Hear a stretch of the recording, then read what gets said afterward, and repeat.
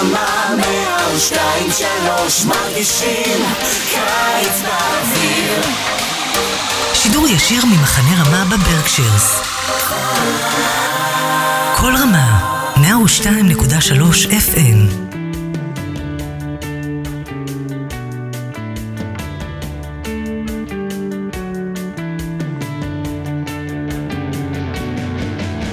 Welcome everybody to another edition of Parsha Talk. I am Rabbi Barry Chesler of the Schechter School of Long Island, and with me in the studio today is Rabbi Scott Bolton of Congregation Or Zarua on the east side of Manhattan, and Rabbi Aaron Schoenbrunn of Congregation Torah El in Deal, New Jersey. Our Parsha this week is Parshat Korach, the scene of one of the great rebellions in the Bible in Jewish history. And it's good to begin right away with the very first verse of the Parsha. Vaikach Korach et Yitzhar ben Kahat v'Datan v'Abiram b'nei Eliyav v'on ben Pelet b'nei Ruvain. And the question that has perplexed the commentators is, what exactly did Korach take? We generally read the verse and Korach took. The continuation of the verse suggests that Datan and Abiram are what Korach took. However, the Parshanim, the medieval commentators following rabbinic commentators from an earlier period, see different things that Korach might have taken. One of the classic ones, of course, is Rashi's commentary, in which he suggests that, reading along with Onkelos, that he took himself to one side to be opposite the entire Edah in order to protest against the Kahuna, the priesthood, which is vested in Aharon, the brother of Moshe.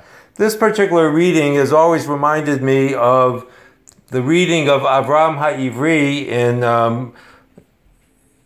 Parsha Lech Lecha, where Ivri is understood by some of the rabbis in the Midrash to be Avraham took himself to the other side against everyone else. We, in our tradition, accord Avraham the honor of the first monotheist, but it raises a question for us, especially in 2019, when leadership, both national and international, is on our minds constantly, is what makes a good leader? Is it the person like Korach, who separates himself from the community, or the person like Avraham, who apparently does the same thing, but has a very different result? Rabbi Bolton? The power of the first verb is definitely the question maker, right? Because we're expecting Vaikach et. What is he taking? Like you said. So let me go a different direction that Rabbi Samson Raphael Hirsch brings forward. And he says this very verb, lekicha, there's a hint in that verb as to what he's really taking. What he's really taking is he's quote-unquote taken with himself. He's actually so taken with himself that he thinks Aaron doesn't have the right to be the priest, and Moshe, you don't have the right to be the appointed leader.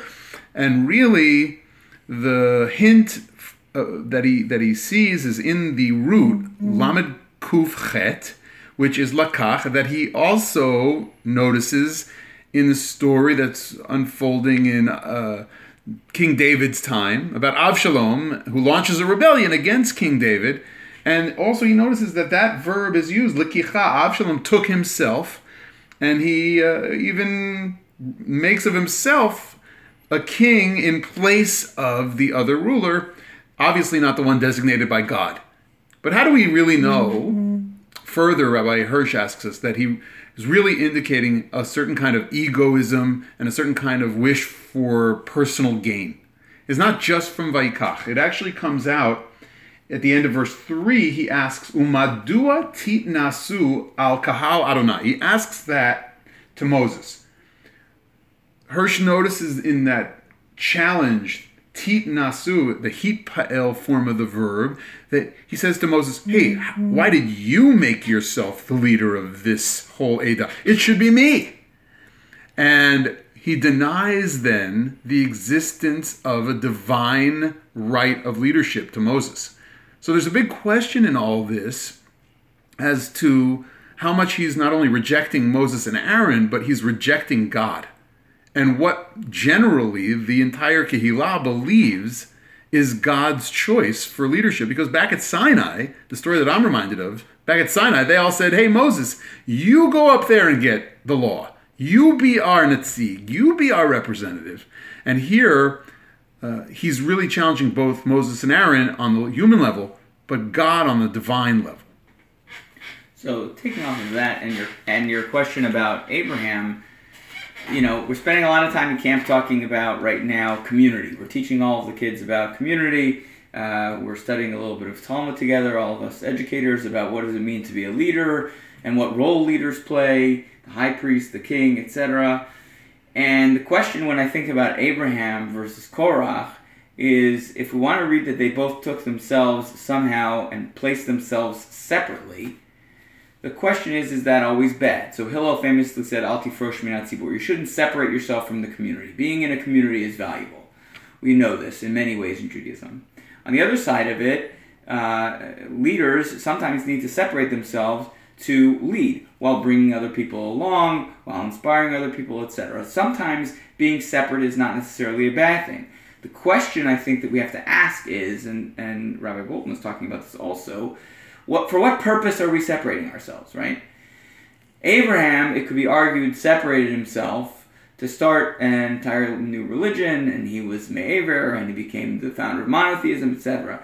If we take the rabbis reading and Hirsch and the medieval, everybody else of Korach, it seems that Korach, at least it's plausible, that Korach separated himself to just make himself look bigger. It was personal all about gain. His own ego and personal gain. So the question to think about when we're talking about community at camp, when we're talking about what it means to be a leader, is when you separate yourself, for what purpose are you separating yourself? Are you separating yourself for a holy, sacred, good, positive, transformational purpose? Or are you separating yourself out of a place of arrogance and ego and not helpful to a whole community as a whole?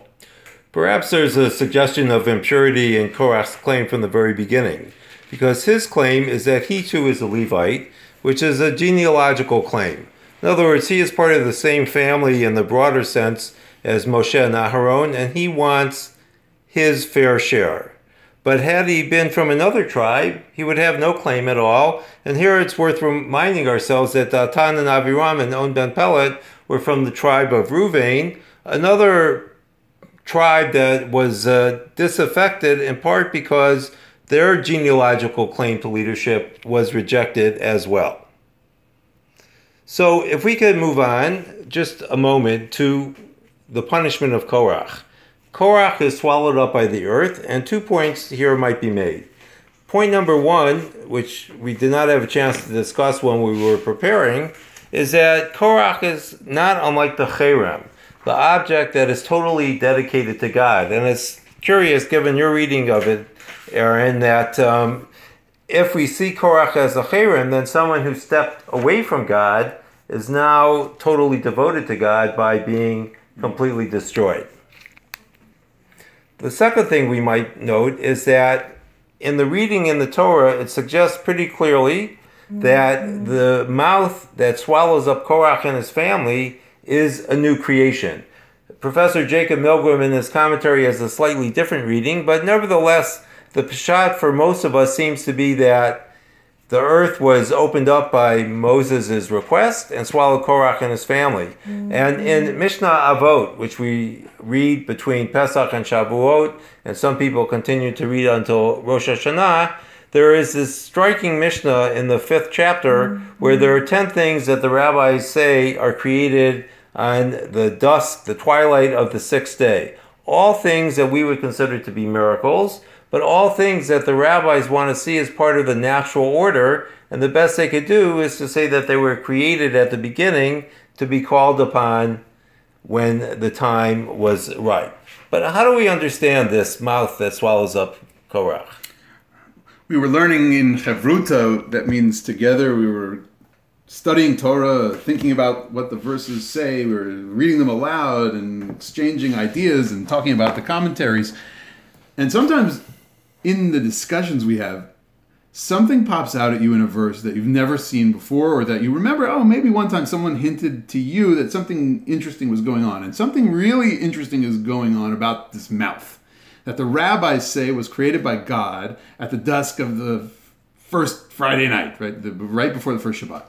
Right before they gathered in the amphitheater in Gan Eden. That's right. It was before Kabbalat Shabbat.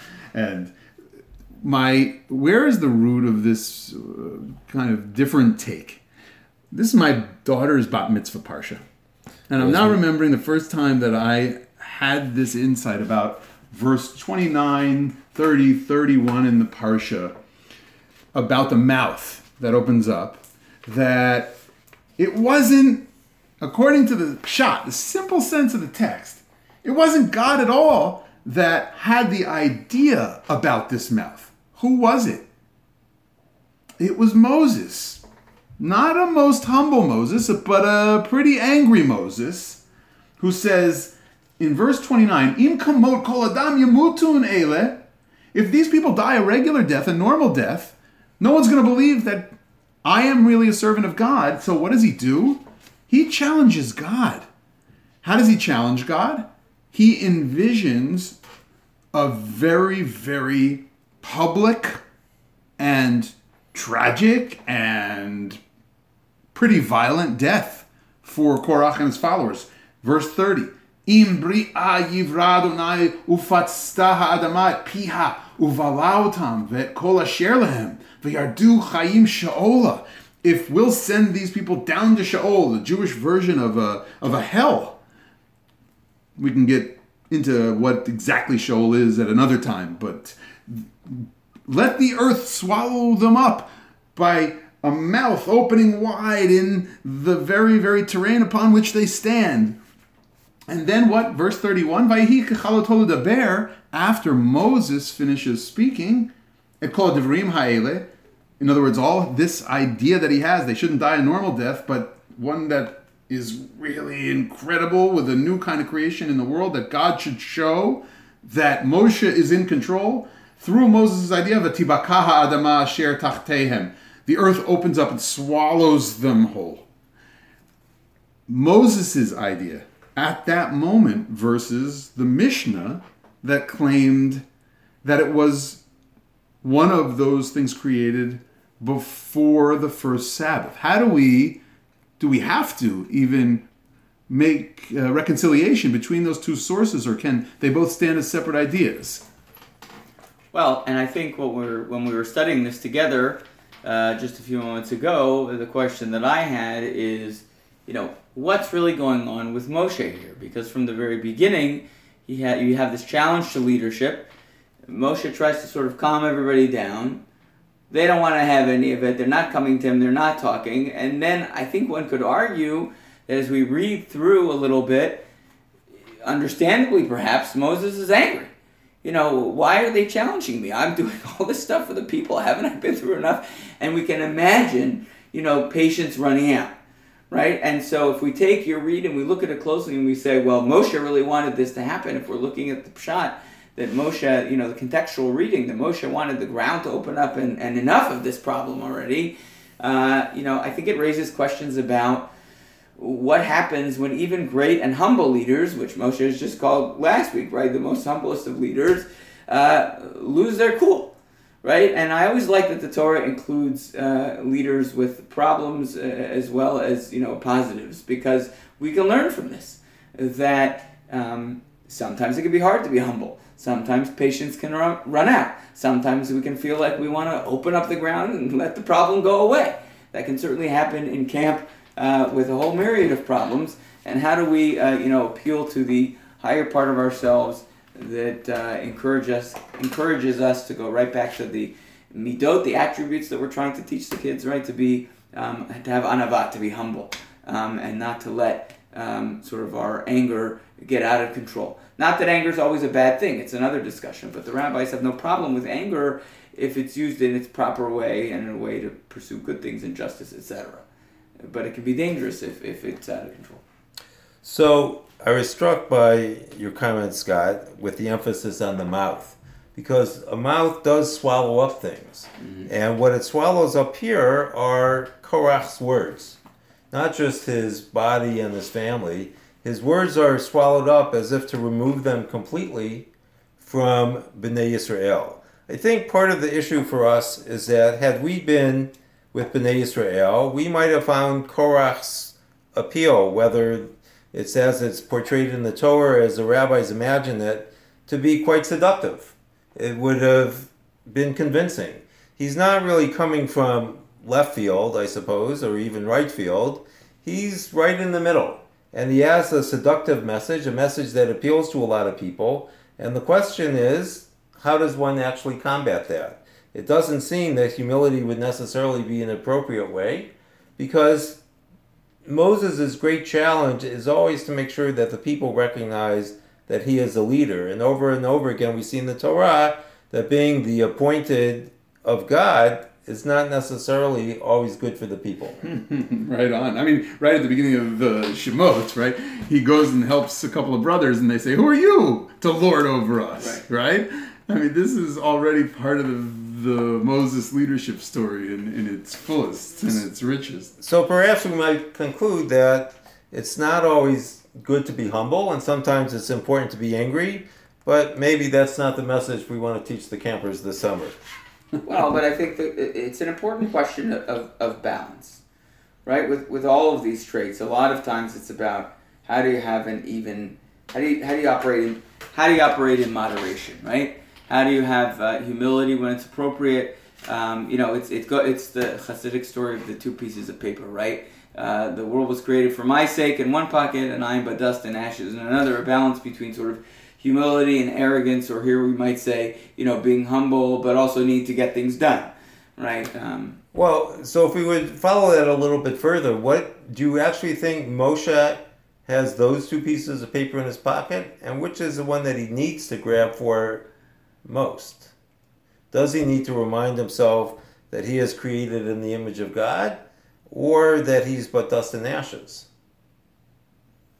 So now you're on the spot. Well, I think it might depend on what context we're dealing with here. So play it out, right? In our story, in our story, I would say he probably needs bishvili, for my sake the world was created. In other words, he needs to get something done because he's got a big rebellion on his hands. I would agree with your take that if he just says, "Well, I am but dust and ashes," he may disempower himself. Right? The question is, when you use that power and that strength and that arrogance, how do you make sure that it doesn't get too far out of control? So part of the story involves fire pans, and which fire pans represent the authority of God. And the fire pans often remind me of the story of Nadav and Avihu in those 3 first verses of chapter 10 of Sefer Vayikra, the book of Leviticus. Bring their fire pan with their Eish Sarah into the Holy of Holies, and the fire goes out from God and kills them. Here we have 252 people with their fire pans, the 251, I suppose, the 250 who are rallied against Moshe and Aaron himself. And here too there is a danger that the divine fire can get out of control, and it almost always has tragic consequences, whether it's for Nadav and Avihu or for these people that come to oppose Aaron. Is there a way for us in our language and in our day to control the divine fire? Or is it something that we have to respond to however it flares up, and sometimes we're successful and sometimes we're not?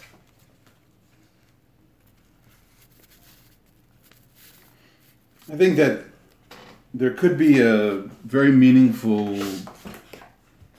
way of answering the question for each and every individual that doesn't necessarily answer your question, Barry. Well, that's okay. That's the beauty of radio. Right, that's the beauty of Chavrut as well. It's a wonderful question, right? When it flares up inside me, when I feel that I'm so moved by God that I need to unleash a little holy anger, or I need to get organized with a group, and there were 250 here. It wasn't just 2, like Nadav and Avihu were 2. But 250 is a pretty big number in the Torah, and every individual comes with his own fire pan. It's not just there's not just one or two representative fire pans. This is about as much about every individual in that group as it was about the named leaders in that sense. When I really feel that, how do I temper it so that I don't get swallowed up? If that's the narrative's message, I think that is pretty much a definition of ruchaniyut in our tradition. What is Jewish spirituality? It's having fierce, fiery, ready to go, holy anger. And knowing that your soul has a place in the world and a job to do, and you're going to make it happen. And somebody else, they're as equal as you are, and so you're going to make that equality the fire of your soul. You're going to bring that equality into the world, as Korach tried to do. And at the same time, you're going to listen to Moses' advice in the Parsha, which if Korach would have listened to maybe a little bit and continued his intellectual rebellion, because what's so interesting about Korach's rebellion is that it's ritualistic and it's intellectual. It's not with swords. It's not with an army. He doesn't make them into a band of killers. He brings ideas and he brings rituals that are going to help prove that we all have this power to be the nation of Kohanim, right? That Exodus said we should be. But what did he need to do? He needed to take Moses' advice that I think came when Moses says back in the beginning, towards the beginning, in the Boker, that they would know really who's to be the one to lead. Boker v'yodea. And what did that really invite Korach to do that he didn't do? Livakeret halev shelo. To visit the intentions of his heart. To visit the intentions that he first yelled about and brought his band along with and challenged Moses with at night. He could have slept on it and in the morning really worked something out with Moses. I wonder what it would have looked like if he had more than 2 verses in this parsha of his own words. But Korach only has 2 verses in the whole parsha where he has words. He doesn't then use words. He starts with words, but he doesn't continue. Right? And it's the power of Dibur. And Dibur, the power, Koach HaDibur, the power of words is really the unique human gift. And Judaism is about that internal visiting, taking a cheshbon nefesh, rethinking ideas, and then using words to really work it out in an intellectual way in the world with the people who you think even challenge you in the greatest sense. So there's a lot to think about in what you just said. I'm gonna also turn a little from your question, but think about these pans, because I was remembering. I don't remember who said it or where it comes from, but I remember that everything's swallowed up. Korach swallowed up. Everybody swallowed up. Even the Rechush, even if stuff is swallowed up. Except then something very interesting happens, right? God says to Moshe, tell Elazar ben Aaron, right, the priest, to take away these machtot, take away the fire pans, right? Because what's happened? Ki kadeshu. And all of a sudden now they're holy. So these fire pans that have been used for this whole, purpose and dueling ideas, and they don't get swallowed up, right? They offered from these fire pans, and the fire pans remain. So why is it that the fire pans that are used in this whole challenge to Moshe, all of a sudden are now sacred objects? And part of what I think about here is, the importance of memory. And I don't remember who said this, so I apologize, but that keeping the fire pans is a reminder of all that happened, right? We can argue what was good, what was bad, what might Korach have done, but having the fire pans there precisely allows for that, conversation, thought, discussion, memory, because we always need to learn from what happened before. We don't ever want to forget. So for me, the fire pans are a bit of a symbol of that also. And the fire pans are concrete, unlike words, which sometimes fade away from our memory. If I could just come back to the verses that you cited near the beginning, Scott, about Moses ordering God to behave in a certain way. Another way perhaps to read it is that Moses offers a choice. That Moses doesn't say God is going to do this. He says if this happens, it will mean one thing. If that happens, it will mean something else. That perhaps is the source and the expression of Moses' humility. He doesn't tell God what God must do. He says this is what it will mean if God does this or if God does that. Korach seems to speak from a position of certainty. He knows everything, and this goes back to your comment about Scott about inspecting his heart in the evening before that morning, is that we can imagine that he has no need to inspect his heart because he knows, and he always knows, that he is correct. With that, we'll conclude this edition of Parsha Talk. For Rabbi Scott Bolton and Rabbi Aaron Schongren, I am Rabbi Barry Chesler. You've been listening to Kol Ramah 102.3 FM in the vicinity of Camp Ramah in the Berkshires. We're on podcast at www.kolramah.us. For all of us, Shabbat Shalom.